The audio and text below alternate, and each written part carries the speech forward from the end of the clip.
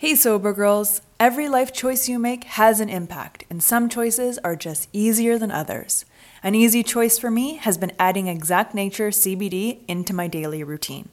Exact Nature's products can help curb cravings while promoting the positive changes in mood, focus, and my favorite, sleep.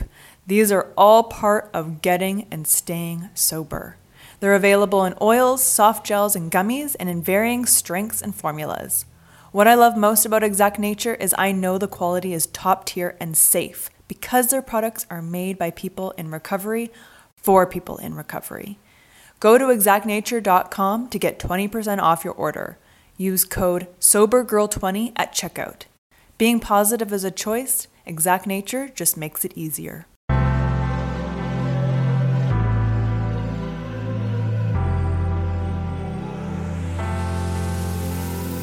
Welcome to a Sober Girls Guide podcast, a lifestyle podcast based on sobriety and recovery. I'm your host and sober girl, Jessica Jabot. Inspired by my own sobriety and wellness journey, I want to spread the wealth of knowledge. Tune in each week for uncensored conversations about mental health, self-development, wellness and spirituality, and how they influence each guest's unique recovery journey. My goal is to educate and inspire and to let you know you are not alone on your recovery journey. Thanks so much for tuning in to a Sober Girls Guide podcast. Let's go! Hello, and welcome to episode 105 of a Sober Girls Guide podcast. On today's episode, I talk to the lovely, the talented, the hilarious Jennifer Storm. Yes, that is her real name. She is a wife, mother, author, and a sober girl. Now, this episode might be a little bit triggering. We talk a lot about sexual violence, sexual assault, and Jennifer walks us through her experience with that. She talks about the link between sexual violence and addiction and what that meant for her. We also talk about how to find a great trauma therapist and how her book can help you overcome and heal, set you free on a path to recovery. This episode is fantastic. Let's get into it.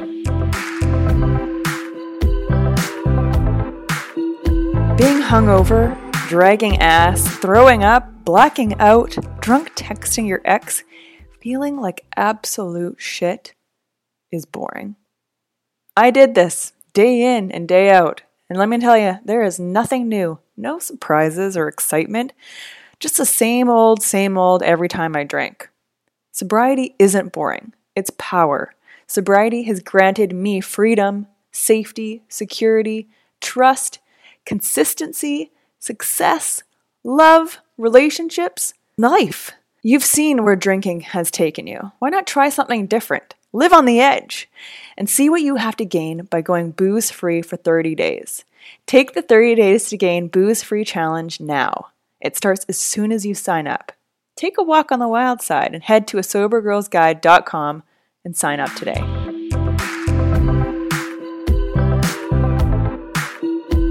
Jennifer Storm, I think you have the best name in the world. No. Hello, how are you doing today? I'm wonderful. How are you? I am fantastic, and I'm so excited to talk to you. You are a wife, a mother, an author. You are a sober girl. You are in recovery. Is there anything that you can't do? I don't know. It's 2020. Don't go there. Yeah. Okay. You know what? Let's not jump the gun here. Let's not get carried away. Oh my gosh. That's amazing. Where are you right now in the world? I am in Camp Hill, Pennsylvania, which is this tiny little borough outside of Harrisburg, Pennsylvania. Nice. And did you grow up there? I grew up in Pennsylvania, so I'm from actually the Lehigh Valley area, which most people conjures Billy Joel for them, Allentown. Right. Yeah. So I grew up in that area, and then I went to college at Penn State, and then moved to Harrisburg to take a job. So I've been here in Harrisburg ever since. Nice. So I want to talk about all these amazing things you're doing with Blackout Girl. You're republishing the book and all that good stuff, but I want to know if you can take us back, like pre being an author and a supermom and wife and all that good sober girl stuff. Can you take us back to the good old days and what it was like pre-sobriety and recovery? Yeah. So some good days, right? Mm-hmm. I think we tend to like romanticize some of them too much, but I started drinking at a really young age, and I come from a history of alcoholics and addicts, so it's very much embedded in both sides of my family, my mom's side and my dad's side. Right. And so, I definitely think I was predisposed. But the first time I ever drank, I drank alcoholically, and then I was raped. And so, it's this horrific experience. And I was 12 years old. Oh my And gosh. yeah. And, I was introduced to alcohol from a friend, a trusted friend, and I didn't, you don't know how you're going to drink the first time you drink. Right. And when you're 12, right, you don't know anything. And so what I didn't expect was this ability to consume a high level of alcohol and then to black out, right? So I was introduced to a blackout that night. I was raped. It was just this horrific experience. And so I did end up, I had a rape exam done. We prosecuted. There was a whole, it's a big chunk of the story in my first memoir, Blackout Girl. And what I did to cope was I kept drinking because what I found in alcohol was this escape, right? And so, for the most part, prior to that incident, my life was pretty good. I was a good student, straight A's. I was a cheerleader. My parents were decent. I mean, they came from their own very abusive backgrounds, so they had their own demons to slay that they really just had no tools with which to do. My father was a Vietnam vet, so he had PTSD, plus he was abused as a child. So all of these kind of, adverse childhood experiences that we know of today, my parents had those, but didn't know how to deal with it. Right. So then introduce their only daughter going through this horrific traumatic experience. They had no idea what to do with me. And what I know now is that it also conjured up their own trauma. And we were all a mess, right? So nobody talked about what happened to me. I mean, we went through the mechanics of the court process, but really we just didn't talk about it. I call it like that suburban silence that happens to fall upon households, especially back in the 80s and 90s. We just didn't talk about these things. And so everyone just kind of went about their life, but I was this like hollowed out shell of myself. And I had PTSD, even though it wasn't obviously diagnosed back then. I couldn't sleep. I was afraid of everything. I had extreme anxiety. I had these irrational fears that he was coming back to get me, even though I knew he was incarcerated. Just all that typical aftermath of sexual trauma, but I didn't have an advocate. My dad tried to get me into a counselor once after I had a suicide attempt very shortly after I was raped, and it involved drugs and alcohol. And I wasn't trying to kill myself so much as I was trying to kill the pain and, trying to put action to what I couldn't put words to. Right. And so, but, I wasn't ready to talk to a therapist. I had turned 13. So I started drinking because drinking allowed me to numb and it allowed me to escape. And it spiraled into drugs. And, if somebody had something then they said, hey, this is fun, I did it. Right. So then I started taking pills. Then I quickly started smoking marijuana. Then it went to acid. The problem for me is it was always about alcohol. Like alcohol was my favorite. It was my first, but I drank alcoholically every time and I blacked out. And so blackouts weren't really a safe thing for me. I didn't like waking up the next day. I didn't like having pieces of my evening missing. And then as, I grew up, other violations happened during those times. And so I was introduced to the drug cocaine. And that woke me up. Yeah. Right? Keep going. So that became like my alcohol's constant companion. Like I couldn't do one without the other. If I started drinking, it was like almost like my internal security system went off and said, oh, before the blackout, get the cocaine so you don't black out. Right. Right. Yeah. And so one never happened without the other. And I eventually turned to crack cocaine. After some other pretty traumatic events in my life unfolded. So like by 17 years old, I'm a full-fledged crackhead. Wow. And completely and solely dependent upon alcohol. Right. Yeah. It's a mess. Holy cow. Oh my gosh. 12 years old, Jennifer. Yeah. So my entire adolescent and, beginning of adulthood was just really steeped in darkness and addiction. And, I missed out on a lot. Certainly, just being able to be a kid and being able to kind of properly go through those adolescent experiences in a way that maybe had any type of joy. Mine were not. And I got clean and sober at 22. So, about 10 years of this kind of pretty significant drug and alcohol addiction. And there were arrests, there were job losses, relationship losses, complete and utter confusion and chaos. I mean, where I went, chaos and drama followed. It's just, it's funny. My last name is Storm, and I used to be called Hurricane when I was a kid. And that was not by mistake. I mean, like, I literally walked into a room and it was like, it was like a mess, constantly, but I didn't know any better. I didn't know how else to deal with the fear and the anxiety and the confusion and the anger that I had. And then of course, when you're living in addiction for so long, other things happen that make you angry and sad. And, all these other things continue to happen. So it's like this compilation of layered trauma that I carried. Mm-hmm.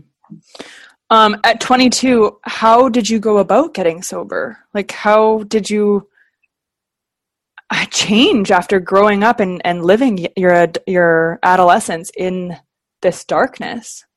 So I didn't choose it. I can tell you that. In fact, unfortunately, I chose a darker path. I had a really traumatic thing happen at 22. My mom died in my arms of breast cancer. And it was almost like every trauma that I was trying to conceal with drugs and alcohol, the death of my mom was like, it was too much. And there just weren't enough drugs. There weren't enough alcohol to conceal that pain, because it was layered on top of all these other pains. And I think I was also in my 20s. And so we know cognitively, when you get into your 20s, you start to, develop more of a prefrontal cortex. You start to remember things a little bit more. So I was starting to have flashbacks and some pretty significant nightmares regarding the past assaults. So it all kind of came to this really volcanic head. And I didn't think that I could do anything else. I didn't think there was another way out. And so I tried to kill myself. And this time I meant it. I really was fully intent on killing myself. And thankfully, I survived that attempt.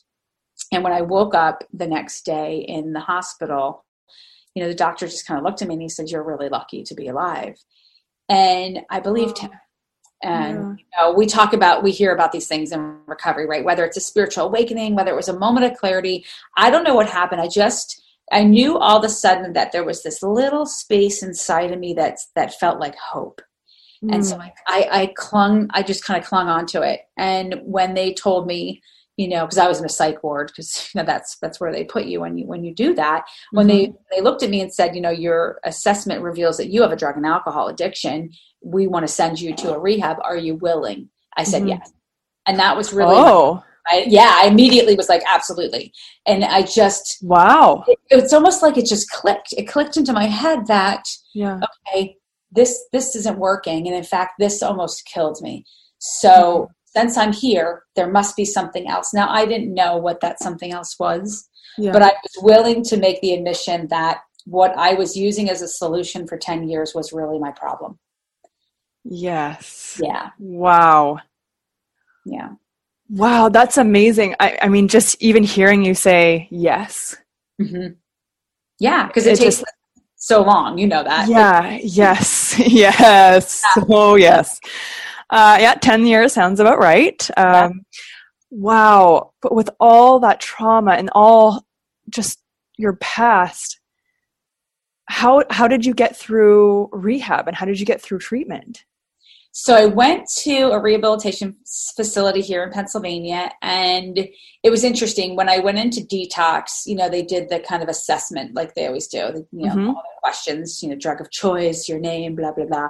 And they actually asked me, have you ever been sexually assaulted?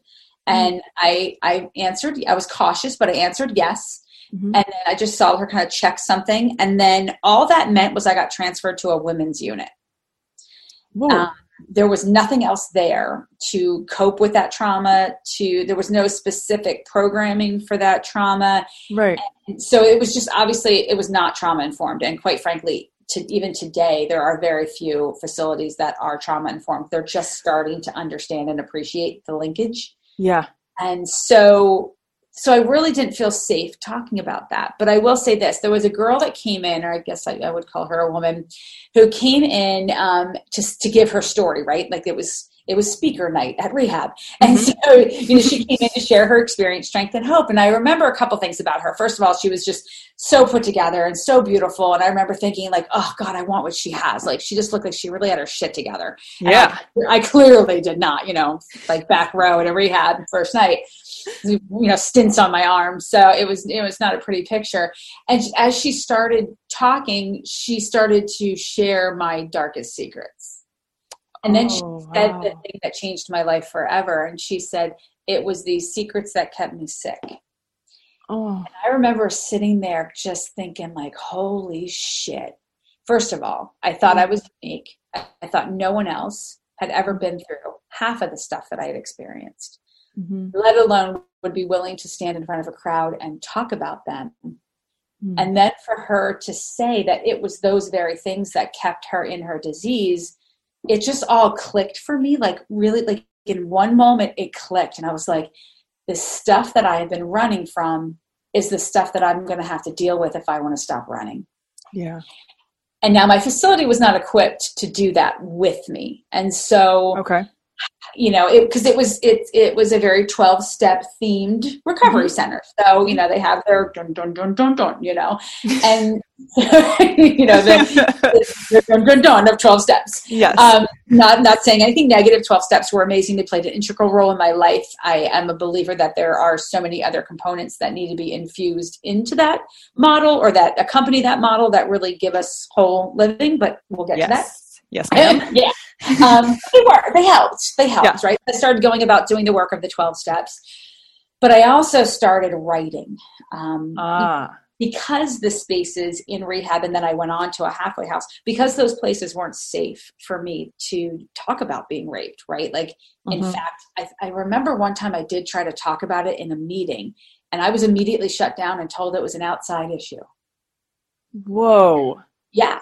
And I was like, okay, so the reasons that I use are considered an outside issue and I can't bring them here. So where the hell am I supposed to take this shit? Right? Yeah, exactly. So, and it also made me really distrustful of ever opening up in the rooms about those experiences. Yes. So I started writing and I trusted my journal.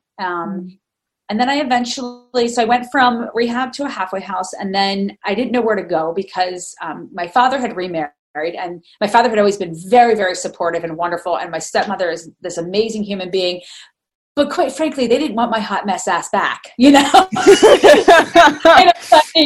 they were like, you should really keep doing what you're doing, but just not here. And so I decided, I did the one thing in rehab you're not supposed to do, and that's I got into a relationship. Awesome. Yeah, because that's what we do. I was like, I can't use drugs and alcohol, but I can use you. Yes. So I was still very lost in that area, very lost. And so I moved to State College for this relationship. So State College is where Penn State University is, which is quite ironic because so many of my friends that I went to high school with, went to Penn State. That was like the holy grail of schools. And I only ever went there to party, and then I would come home. And so the fact that I moved to like the number one party school in the country to continue getting sober is just ridiculous, but I did. And so quickly, obviously, that relationship just crashed and burned because it was problematic for 80 million reasons. Yeah. But what it did was it brought me to this new place where I felt like I could maybe build a foundation. And so I did that. I started going to like 100 meetings. Literally, I would go to like 2-3 meetings a day. Yep. But I also found a therapist. And that's who I started to really open up to when it came to. I think we can all agree that anxiety is so 2023. Say peace out to anxiety and overwhelm with Chill Vibe gummies. Made with ashwagandha root, L-theanine, GABA, chamomile flower, and lemon balm, these gluten-free, vegan, non-GMO gummies are the perfect way to change your vibe naturally and, most importantly, safely. Whenever I tried medication for my anxiety, I was always hit with extreme side effects that made me feel paranoid or just completely numbed of all emotions, the good and the bad. Chill Vibe Gummies make you feel like you, just minus the anxiety. Go to vibegummies.com to get your gummies today. That's VIBE gummies.com. Really unveiling the rapes and kind of unpacking all of that trauma that I had been just storing. Right. And I have a question for you in terms of like finding a therapist. I love therapy. Mm-hmm. A lot of people are like, oh, well, it's not that person's not for me. What qualities did you look for in a therapist to feel safe and feel, that you could open up and talk about your past and in particular your rape? Yeah. So for me, I needed a female. Okay. And that was just where I was at the time. It's just you I trusted. So that was a big thing. And then quite frankly, at that time, I didn't know what else I was looking for. And so I wasn't keen enough to know. Now today, knowing what I know, I would say that, look for individuals who have training in various therapeutic modalities that aid in trauma recovery, which would be like your EMDR therapies, your, anything that's going to deal with post-traumatic stress disorder, any of those cognitive behavioral type of therapeutic modalities that are specific to traumatic memory, because it's not an easy process to engage, and you want someone who's gentle, who's trained, and who understands the neurobiology behind trauma. Because if they could do more harm, right? Right. If totally. you pull too much out of somebody too soon and they're not in the right place, that could lead them to some dangerous places. So you have to have somebody who's skilled and who knows what they're doing. So they need to be trauma certified. So I would look for certifications. I would look for or ask, like what certifications do you have? What specific trainings have you undergone? And then, if you want to also maybe ask for like referrals from other rape crisis agencies or other counseling entities that you do trust. But back then, all I knew was a female. Like, that's what I was like, I can't talk to a guy about this. I'm not talking to a dude about this. That's where I was. Yeah. Understandable. Yeah. Yes. Yeah. Okay. And I lucked out. Like she was just wonderful and really gentle and sweet. I got really lucky. Great. Okay. So therapy was rocking for you. You were building this new life. Yeah. And then, I decided to apply to Penn State. So I got sober in 1997. Okay. So right around like the end of 1998, my therapist was like, why don't you consider going to school here? You've lived here now for a year. You're a resident. You could apply. And I kind of just laughed at her because I never took the SATs because I was high that day. Yeah. And I had like a 1.3 GPA. Like I missed 80 some days of my senior year. I was like an academic nightmare. Yeah. It wasn't because I lacked intelligence. I just lacked attendance. Like I didn't go. And when I did go, I was high as a kite. So I kind of like laughed at her because I always thought that college was out of reach because of what I had done, because of who I was when I was in school. And so she introduced me to this Office of Vocational Rehabilitation, which every state has, and said, just sit down, just take a meeting with this guy and hear him out and see what he has to offer. And so sure enough, I met with him, and not only did he explain to me that, it was possible that I could apply, but that there was funding available and, really opened up this door for me. So I applied to Penn State. Wow. In my admissions essay was the first time that I shared my story outside of like the safe confines of a 12-step meeting or my therapist's office. Whoa. Yeah. And I kind of just laid it on the line. I thought, well, write about adversity. Well, here you go. Like, yeah.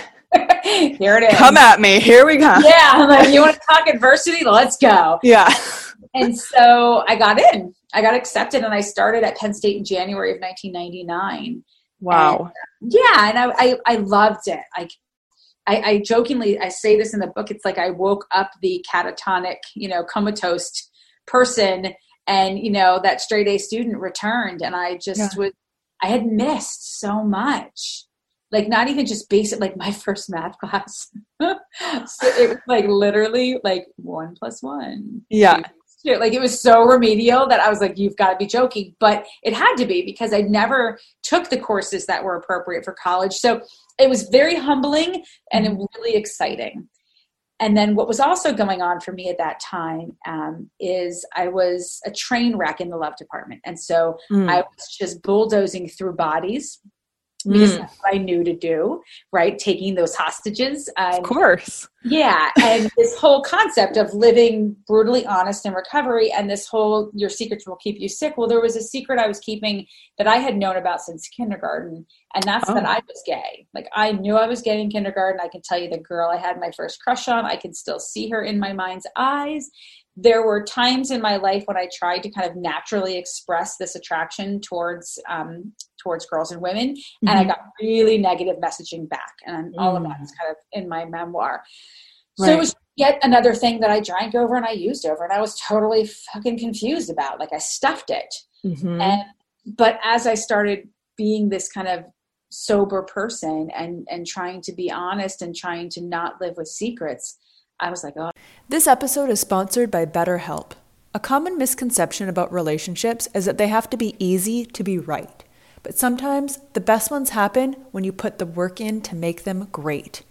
Therapy can be a place to work through the challenges you face in all your relationships, whether with your friends, work, your significant other, or most importantly, yourself. My biggest fear is that I was unlovable, that something was just not good enough or deserving of love. My therapist has helped me to see that my thoughts are not necessarily the truth. Therapy has helped me overcome these limiting beliefs that were keeping me in unhealthy patterns in my life. We are our own worst critic, and I love that my therapist reminds me of how far I have come. If you're thinking of starting therapy, give BetterHelp a try. It's entirely online, designed to be convenient, flexible, and suited to your schedule.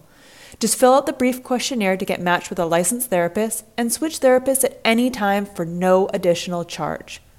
Become your own soulmate, whether you're looking for one or not. Visit betterhelp.com/ASGG today to get 10% off your first month.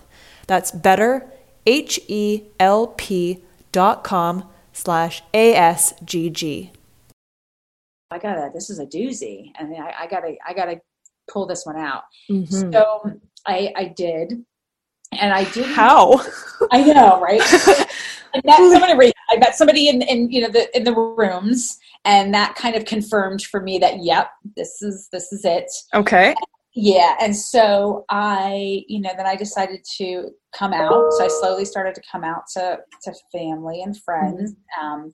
And I didn't, at the same time, I'm a freshman at Penn State, and I'm getting involved in activities. And so I didn't just like gently come out of the closet. I came flying out of the closet. Like, I went all in. I joined every conceivable, if it had a rainbow on it, I joined that organization. Like, I got really involved in activism. I would tell you, was dogmatic. I shaved my head. I stopped wearing makeup.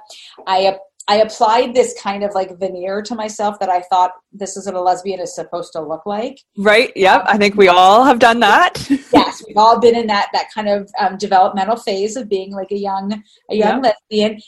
But also it was really purposeful for me, because for like 10 years, I just put on this facade, and I just acted the part, right? I put the makeup on, I did the hair, I wore the clothes, but none of it really ever was who I was. And so I think shaving my head and stopping the makeup and not wearing provocative clothing and stripping myself like really just down to my core, I really was able to discover myself, and I was really able to fall in love with myself, which was important. Wow. Healing was really important. My healing, because I like hated myself, and I did all the makeup and the hair and all that because it was just a way to cover up what I hated seeing in the mirror every day. Right. And so for me, I needed to strip all that away in order to really determine, like, who am I? And it turns out I am so uber femme, and that's okay. I love makeup, I love hair, like, I am, yeah, I'm like the opposite of what I thought I was supposed to look like. And that's okay, right? Yeah. Oh my gosh, that's so funny. I think I've definitely had, the short haircuts, definitely a lot of flannel. Yeah. The uniform. Yeah, the uniform. Yeah, and it's like you said, you kind of have to like find like your baseline and then go from there and add in like parts of yourself. Yeah. And kind of like screw what stereotypes in society says. Like you are who you are regardless, right? Yes. Yeah. So I came out and I got super active on campus, and I started working really closely with the Black Caucus and started getting really educated on civil rights issues. And almost to an embarrassing degree, because like I said, I was comatose for 10 years. I didn't know about discrimination. I didn't know about civil rights. I didn't know shit. I was drunk and I was high. So I was really oblivious to so much. And as I began to educate myself, I started getting really angry and action oriented. And so if, during that time, this would be around like the 2000s. Penn State has always been a little bit of a hostile place for anyone not white and male, period, full stop. And but during this time, it was really a heightened time of real hatred. And our hate groups were really organized and coming out, and there was just a lot of hate activity to the degree that like there were death threats. The president of the Black Caucus was walking around campus with a bulletproof vest and an FBI agent assigned to her because her death threats were so severe. Like it was just a bad time at Penn State. Yeah, if you Google it, we ended up having this 10-day protest on campus to like get the administration to like wake up and pay attention to this, which we, sort of kind of politically correctly did. But so I became a victim of a hate crime. And I was targeted and got some death threats. And then it was interesting when the person who kind of did this to me was charged, without going into like 80 million details, I started to learn what victims' rights were. I didn't know. So I was going to college to be a drug and alcohol therapist. I thought I just like, this is my jam. This saved my life. I want to give back what I've been given. Right. It was like that whole thing. And then I pivoted to this world that I didn't even know existed. And that was criminal justice and victims' rights. Like I didn't know that advocates existed. I never had one. And here's this advocate that's like, hey, I'm here to help you. And I'm like, what? Where the hell have you been for like freaking 20 years? So I got really like invested, and I moved to Harrisburg. And I moved to Harrisburg to fight for hate crime, inclusive hate crime laws, because we did not have them at that time in Pennsylvania. And then that spun into a career in victim services, and that's where I've been for the last. When you change your relationship with alcohol, you realize you have so many hours in the day. I love to dedicate my time to skincare, and Osea makes me and my skin feel and look like a queen. Osea's clean, vegan, and sustainable body care is a glowing choice for achieving your body care and self-care goals. Whenever I use the Undaria algae body butter, people literally stop me on the street. My skin is flawless and glowing, and I love the thick and unbelievably rich texture that absorbs instantly. Skincare is a habit worth keeping all year round. Osea can help your skin have a healthy glow every day. Because let's be honest, skincare is self-care.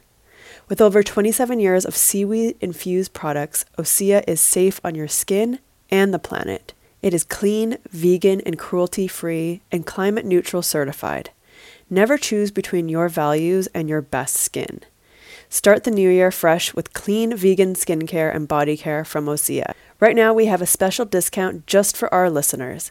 Get 10% off your first order site-wide with code ASGG at oseamalibu.com.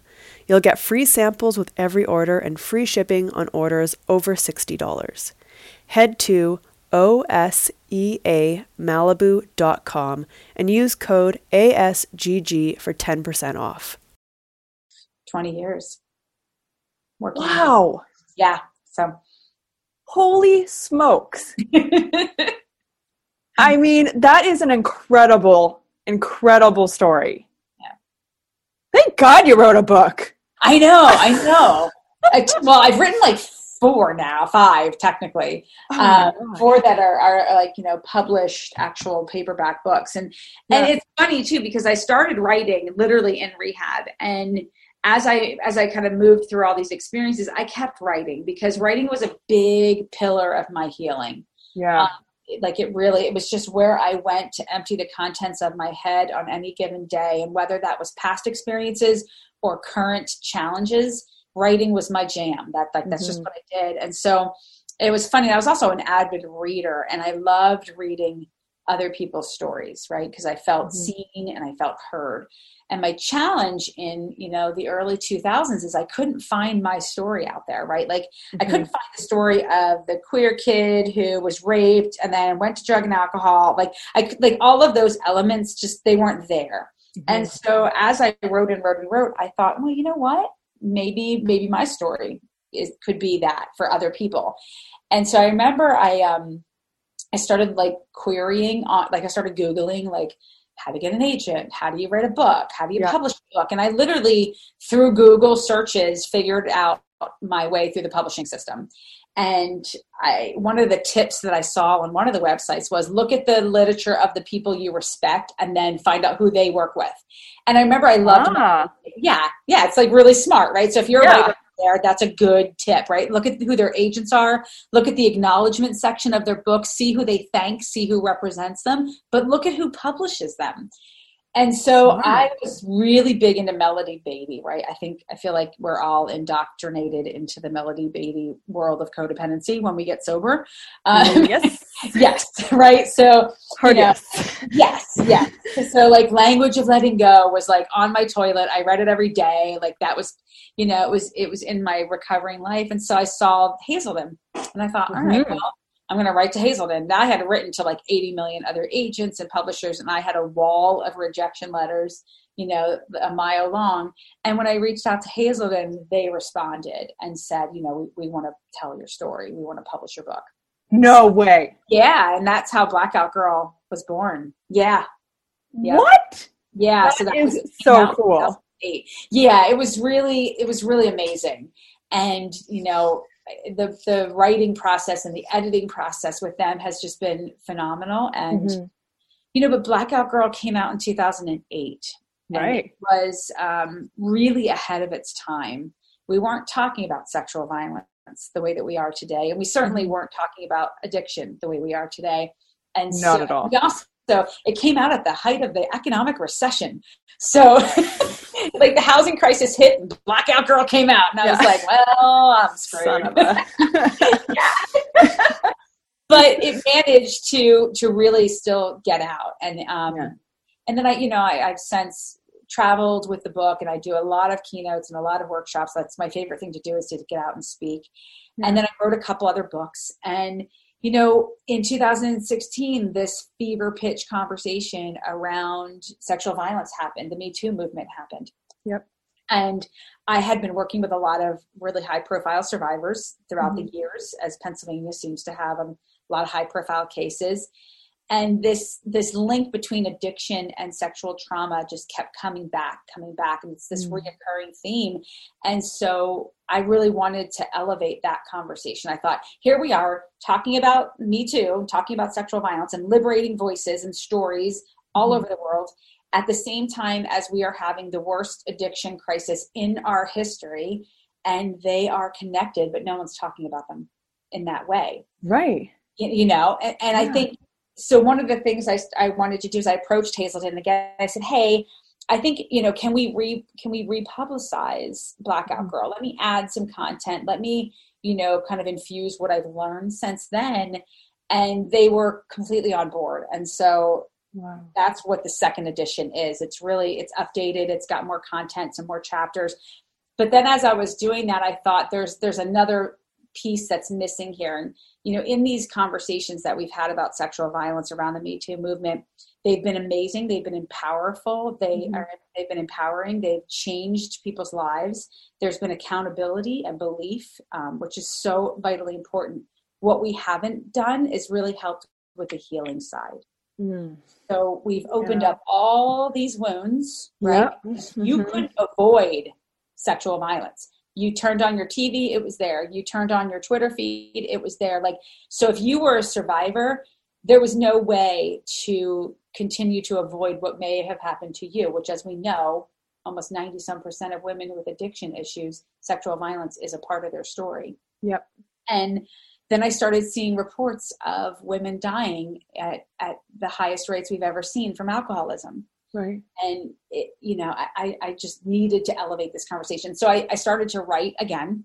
And that's how Awakening Blackout Girl was born. And this is really, for me, it's very memoir, but also a self-help book. And it's really about how I went through all of my shit and dealt with it all and healed those pieces of myself in the hopes that maybe some of these resources can work for you too.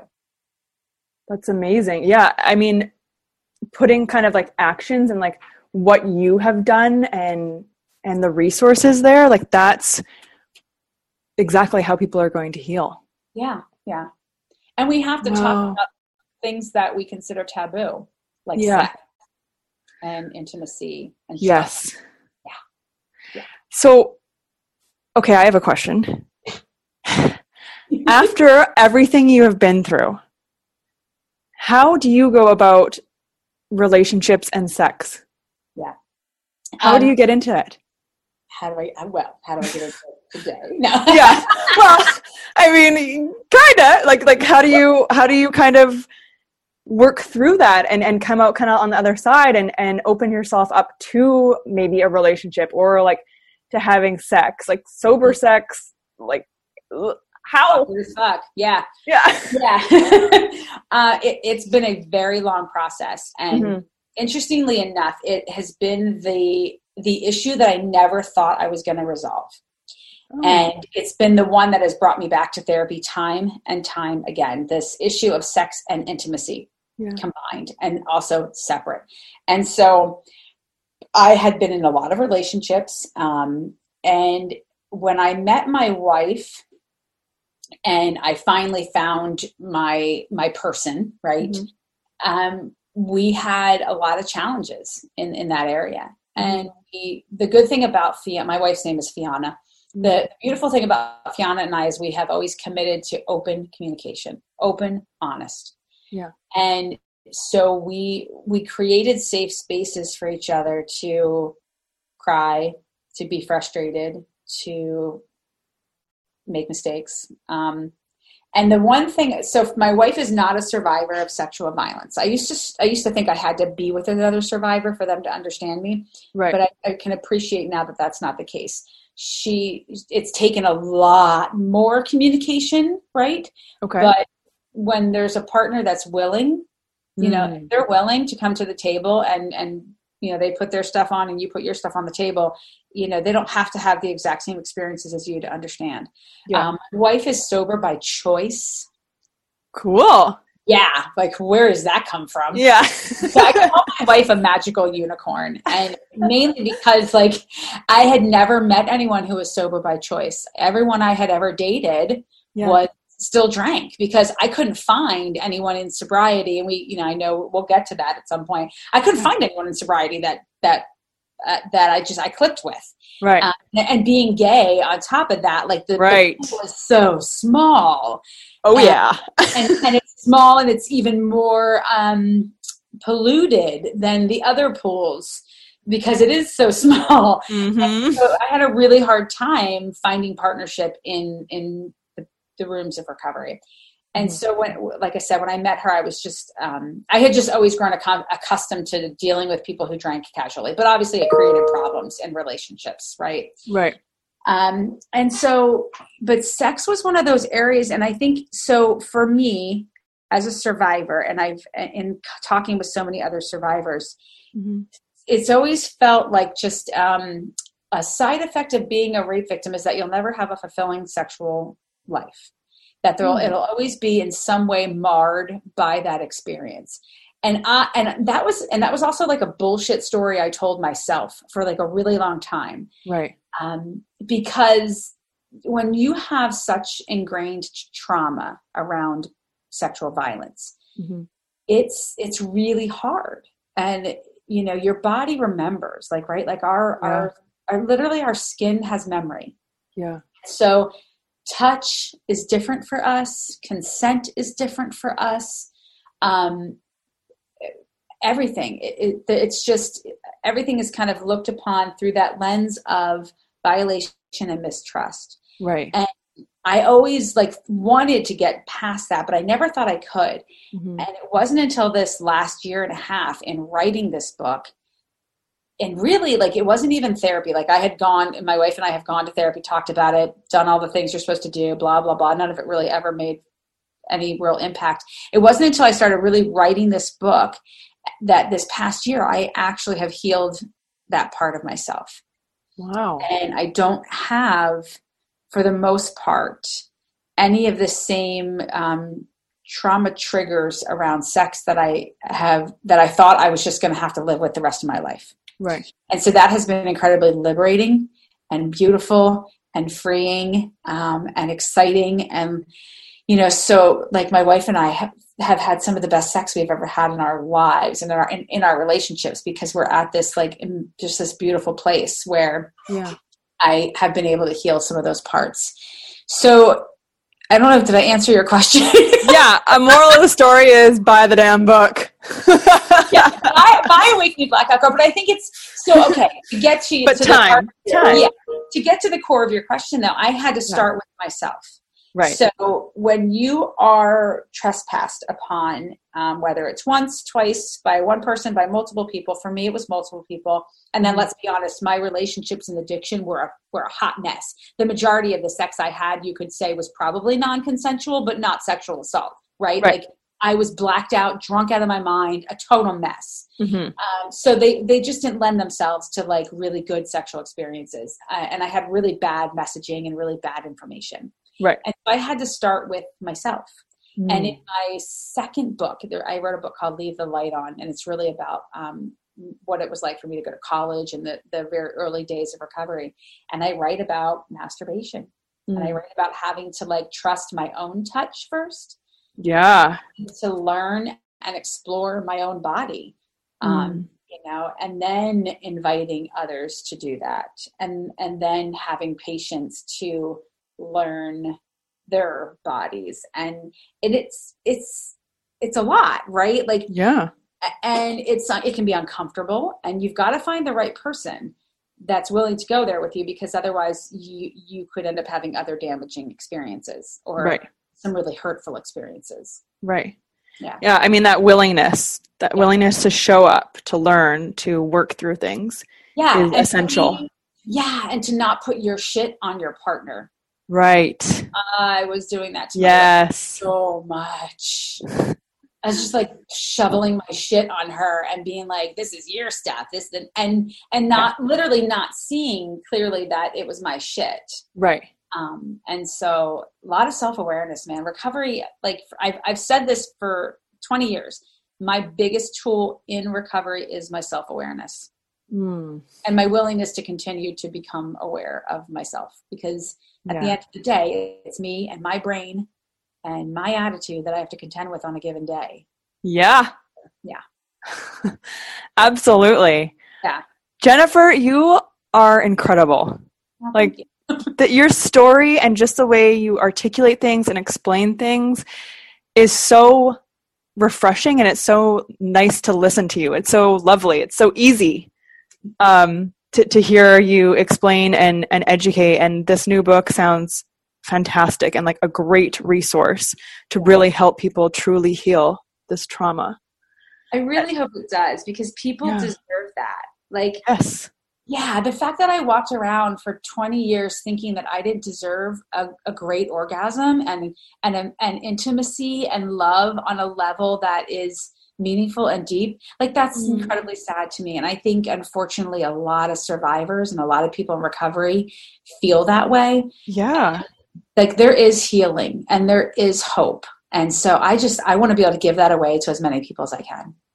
Yes. Oh, I love that. Jennifer, where can people find you? So I have a website, jenniferstorm.com. Okay. I'm really active on social media. I love my Instagram account. It's Storm119. Okay. 11/9, that's my sobriety date. So that's in a lot of my handles. So typically I'm all over Facebook and Instagram. I love to connect with people. I will respond to every single message I get because I absolutely love to hear from people. So yeah, reach out. I love that. Thank you so, so much for sharing your story, your experience, your knowledge. This has been so lovely talking to you.